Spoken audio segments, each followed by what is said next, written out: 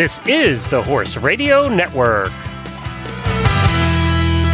Greetings, everyone. Coach Jen here, and thanks for tuning in to Horse Tip Daily, episode 1328, an excerpt from the Pladcast, episode 81, where show co-hosts Piper Clem and Sissy Wicks chat with Corey McGraw about buying a saddle online, including some advice on avoiding scams.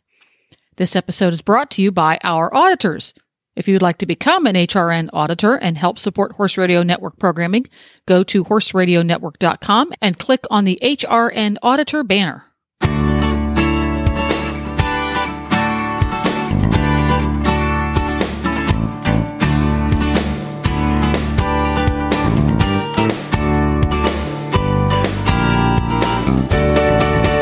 Our next guest on today's podcast is Corey McGraw. Corey is a saddle matchmaker, and her business, High End Used Saddles, based in Tucson, Arizona, serves riders nationwide. Welcome, Corey. Thank you so much. It's a pleasure to be here today. So, Corey, tell us a little bit of why the used saddle market is thriving right now. I'm always shocked at what new saddle prices have climbed to. So, what's kind of the climate in buying a new saddle right now that's kind of led to this explosion of used saddles? Well, I think saddles are kind of a unique product in that many riders, especially experienced riders, sometimes prefer used and consider it a better choice for them than new. Cost would obviously be the first thing that would jump out at you for that. But other equally important considerations are that with a used saddle, you can try it before you commit to the purchase, versus often with a new saddle, if it's available on the shelf, you might be able to test ride it in a very gingerly manner where you wrap the stirrups and the saddle isn't broken in yet. And you've got to keep it in that same pristine condition if you need to return it. But that can also lead to a little bit of, if the saddle isn't feeling great, you don't know if it's not great because it's just not broken in yet, or if it's just not the right saddle for you. So many people like the fact that with a used saddle, you can put it on, test ride it in your normal lesson, just the way you normally would, find out if it's going to feel great for you and your horse. If not, get your money back. And also, it's ready to go for your next horse show. You don't have to go through a break-in period of any kind. So back in the day, it was kind of, culture where people had one or two saddles and kind of put them on everything. And we've transitioned into this climate where people are really focused on fit for themselves and their horse.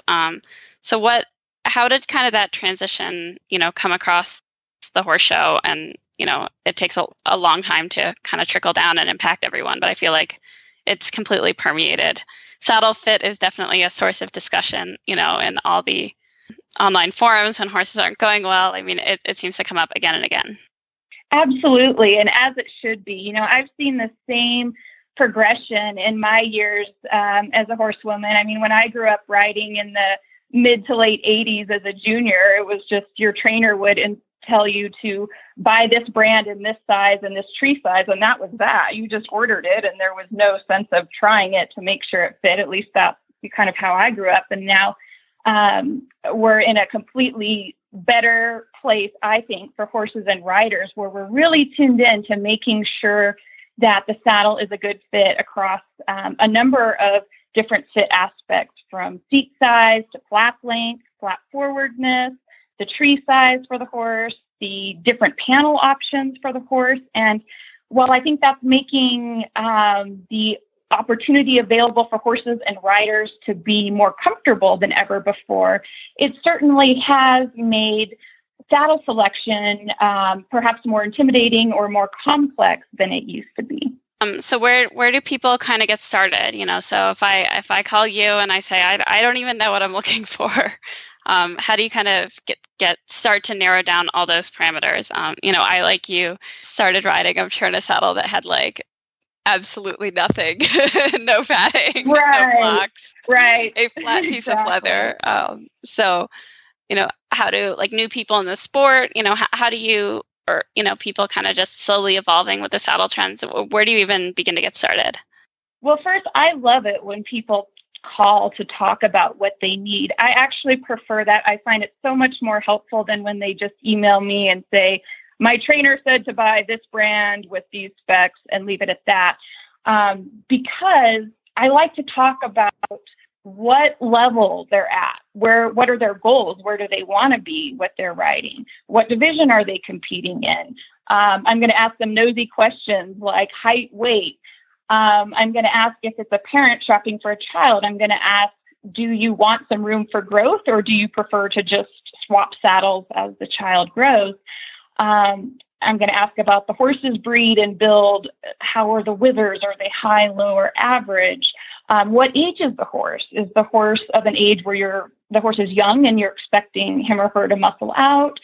Is it an older horse where we may have some changes in musculature? These are all questions that I like to be able to discuss. And even if you already have your little piece of paper with what the trainer wrote down for you to order, I still always appreciate the opportunity to talk about all of these things. And we can certainly use your trainer's recommendation as a starting point, but I just like to be able to go over those things to make sure the specs you think you need are matching with what I see my clients having success with in terms of their needs, to make sure that if there's anything that's a disparity, we can discuss it. And then at least you have the information to know why there could be different approaches or different perspectives on a particular point of saddle selection. So what do you do about barns that most of the barn rides in one brand, and maybe you don't think that that's the right fit for this particular client or this particular horse? How do you kind of navigate that scenario? Well, what we'll typically do is say, if you'd like to try that brand, I'm happy to send you one. However, my concern is I want to make sure that I'm being cost efficient for you, and I don't want to have you go to the trouble and expense of shipping a saddle if on paper it looks like it's not a good match. So I'm going to present what in my experience has been a better match for you or your horse and explain why, and then ultimately leave the decision up to the client, but give them what I've seen work and what I've seen not work and why, so that they're not going into that blind. Because I really want to make sure that we're not sending something to them that, at least on paper, isn't already an excellent match. So even with these used saddles, we're still talking about thousands of dollars. We're talking about plenty of money. And as this is increasingly done online, used saddle sales, how do you protect yourself? What payment methods are safe? What questions you ask a seller? How do you navigate this new kind of world that we're living in, with having more, like you said, more opportunity? You can buy the exact saddle you want. The odds of finding the exact used saddle you want nationally are much higher. But how do you protect yourself in something that could be, more dangerous from a business perspective? Well, I'm so glad you asked, because I have a lot to say on this subject. I think it's a really important one that we can spend a lot of time on. So as you mentioned, buying online is increasingly popular, and there's a lot of great reasons for that. One is it increases your selection compared to just buying what you can find locally. Second, there's a cost savings compared to buying locally if you're not paying sales tax, which typically doesn't apply if you're shipping in from out of state. But at the same time, we want to keep you safe, and we want to make sure that your purchase is a good experience. And I started addressing this with anybody who will listen, because early on when I got started in this industry, I started hearing a lot of people say that they had problems buying saddles online, whether from individuals or other places, and experiencing, sadly, fraud where the saddle would never arrive. And as you mentioned, that is probably the worst thing that can happen to you because of the high cost of these saddles. That would be the worst thing that could go wrong in your saddle transaction. So I have a lot to say on this, and I can break it down kind of point by point. The first thing I would really encourage you to look at is the security of the payment method. So I'd like to first start by defining that. What do I mean by the security of the payment method for purposes of our conversation here? What I mean by that for our conversation is that I want to make sure you're using a payment method that if anything goes wrong, you have recourse that is fairly easy, effective, and isn't going to cost you much, or preferably doesn't cost you anything. So what are some payment methods that meet that criteria? Credit card is the first one that pops to mind. PayPal is another one. With both of these methods, if you don't receive an item, you can call up PayPal or your credit card company and let them know and dispute it. And you're going to have some protection where they can actually reach back into the seller's bank account, retrieve the money, and get you your money back. Debit card is another one that can offer protection, but I kind of put that in a not as desirable category. And the reason for that is that if you dispute something, depending on how your bank works, sometimes with a debit card, that money is not in your account while the claim is being investigated. And that could throw off your checking account. And Lord knows in the horse industry, we have to write checks constantly. So I don't want to see that happen to you. So that's why, PayPal or credit card are generally considered the most secure. And along with that, I want to strongly recommend that you use extreme caution if a seller is asking for wire transfer or check. So again, that's wire transfer or check are, I would say, to be avoided if at all possible if you're buying online.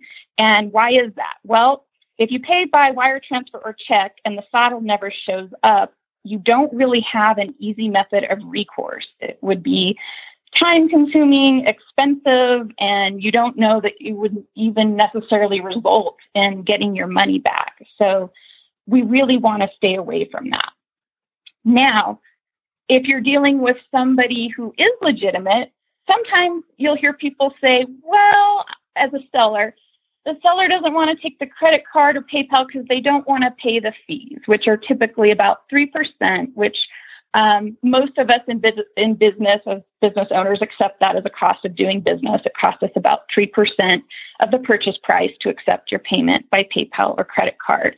However, often somebody I'm going to call, quote, fraudulent Freddie will not want to accept PayPal or credit card or anything like that because, as we discussed previously, that money could be taken back out of their account once it's discovered that they've committed fraud.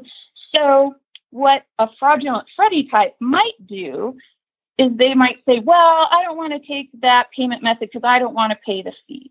Well, there's a good way you can kind of test this out. You could offer to pay the 3%. You could even offer to split the 3%. So it would be 1.5% to buyer and seller. And I will tell you that any legitimate seller will be thrilled to have you even offer to split it because we're so used to paying this day in and day out. And if the person still won't take PayPal or credit card, even after you've offered to help them with the fees, I would say walk away. All right. So we've gotten through how to pay for the saddle correctly. PayPal and credit card are always the best to protect yourself when ordering online. How else can we protect ourselves? So I'm glad you asked because I have a lot more to say on this topic. So the other thing I want you to do is make sure you have a trial policy. Do not, under any circumstances, buy a saddle without a trial policy, even if it's a great deal. Now, this may seem self-evident, but it can kind of get a little more complicated sometimes than it might first seem. So here's where sometimes people will get into trouble if the trainer has, written down on a piece of paper, I want you to have this size with this brand and this flap and this tree size.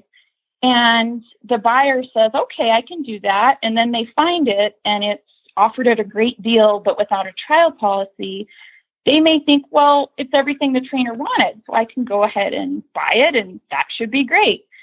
But what they may not realize is there are so many variations in fit, in the seat size, the flap length, the tree size, the way the panels are configured, that these manufacturers, we love them, but they're not always as consistent as we would like from one saddle to the next, even within the same brand and model.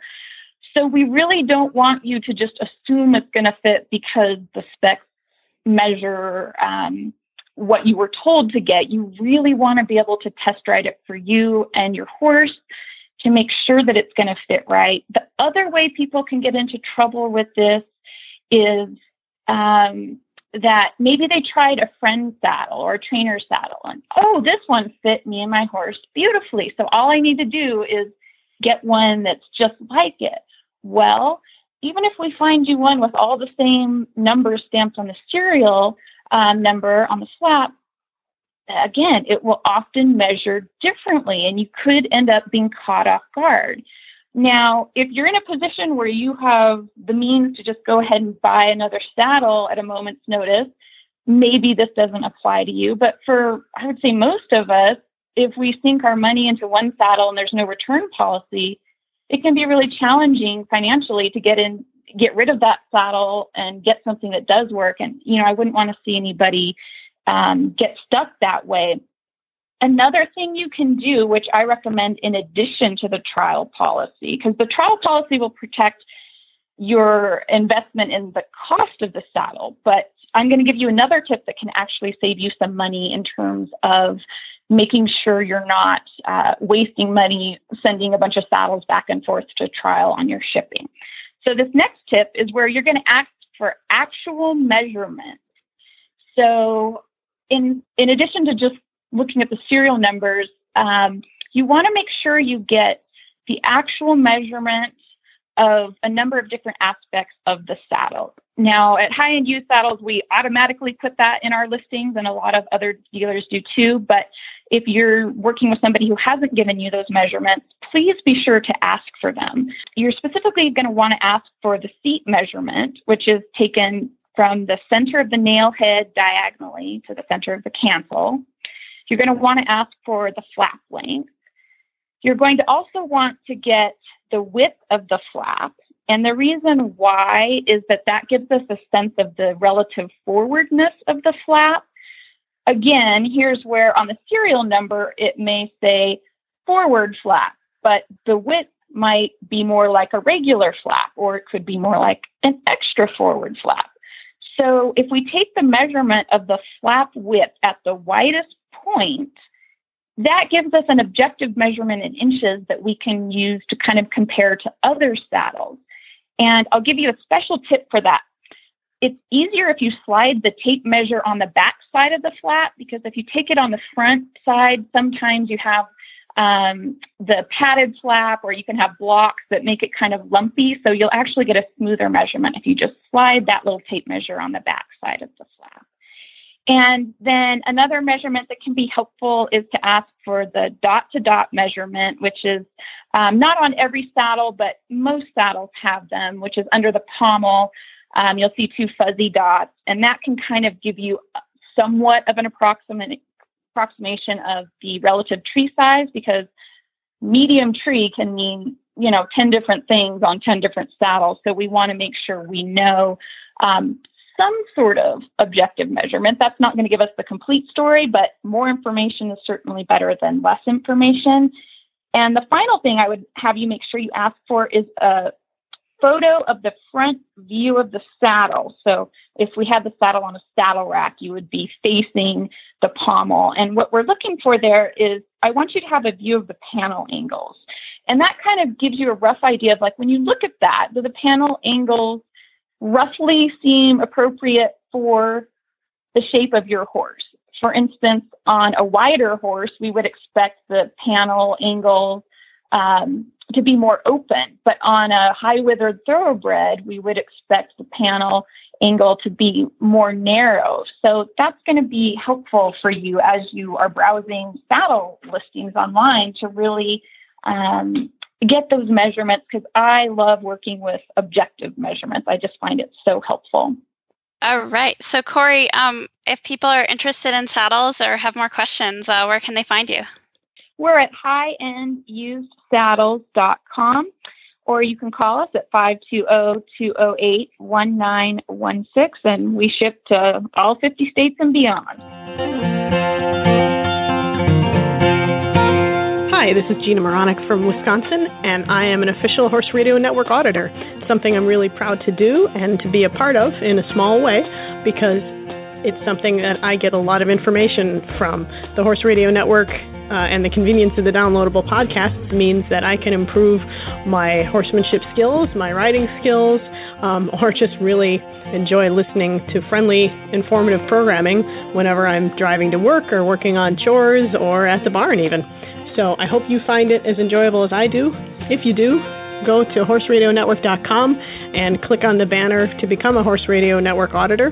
For as little as $1 a month, you can be involved in this great thing too and keep it going. Thanks.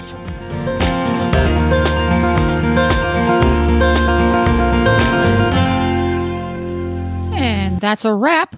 You can find links to today's guests as well as lots more tips at horsetipdaily.com. Make sure to have all of your favorite Horse Radio Network shows with you wherever you go by downloading the free Horse Radio Network app for your iPhone or your Android. Just go to your app store and search Horse Radio Network. It's quick, it's free, and it's easy. You can also subscribe via iTunes or your favorite podcatcher. And thanks again, auditors, for bringing you this show. The Horse Radio Network and the Horse Radio Network hosts are not responsible for statements made by guests on the Horse Tip Daily. Please use your own judgment when listening to the tips on this show.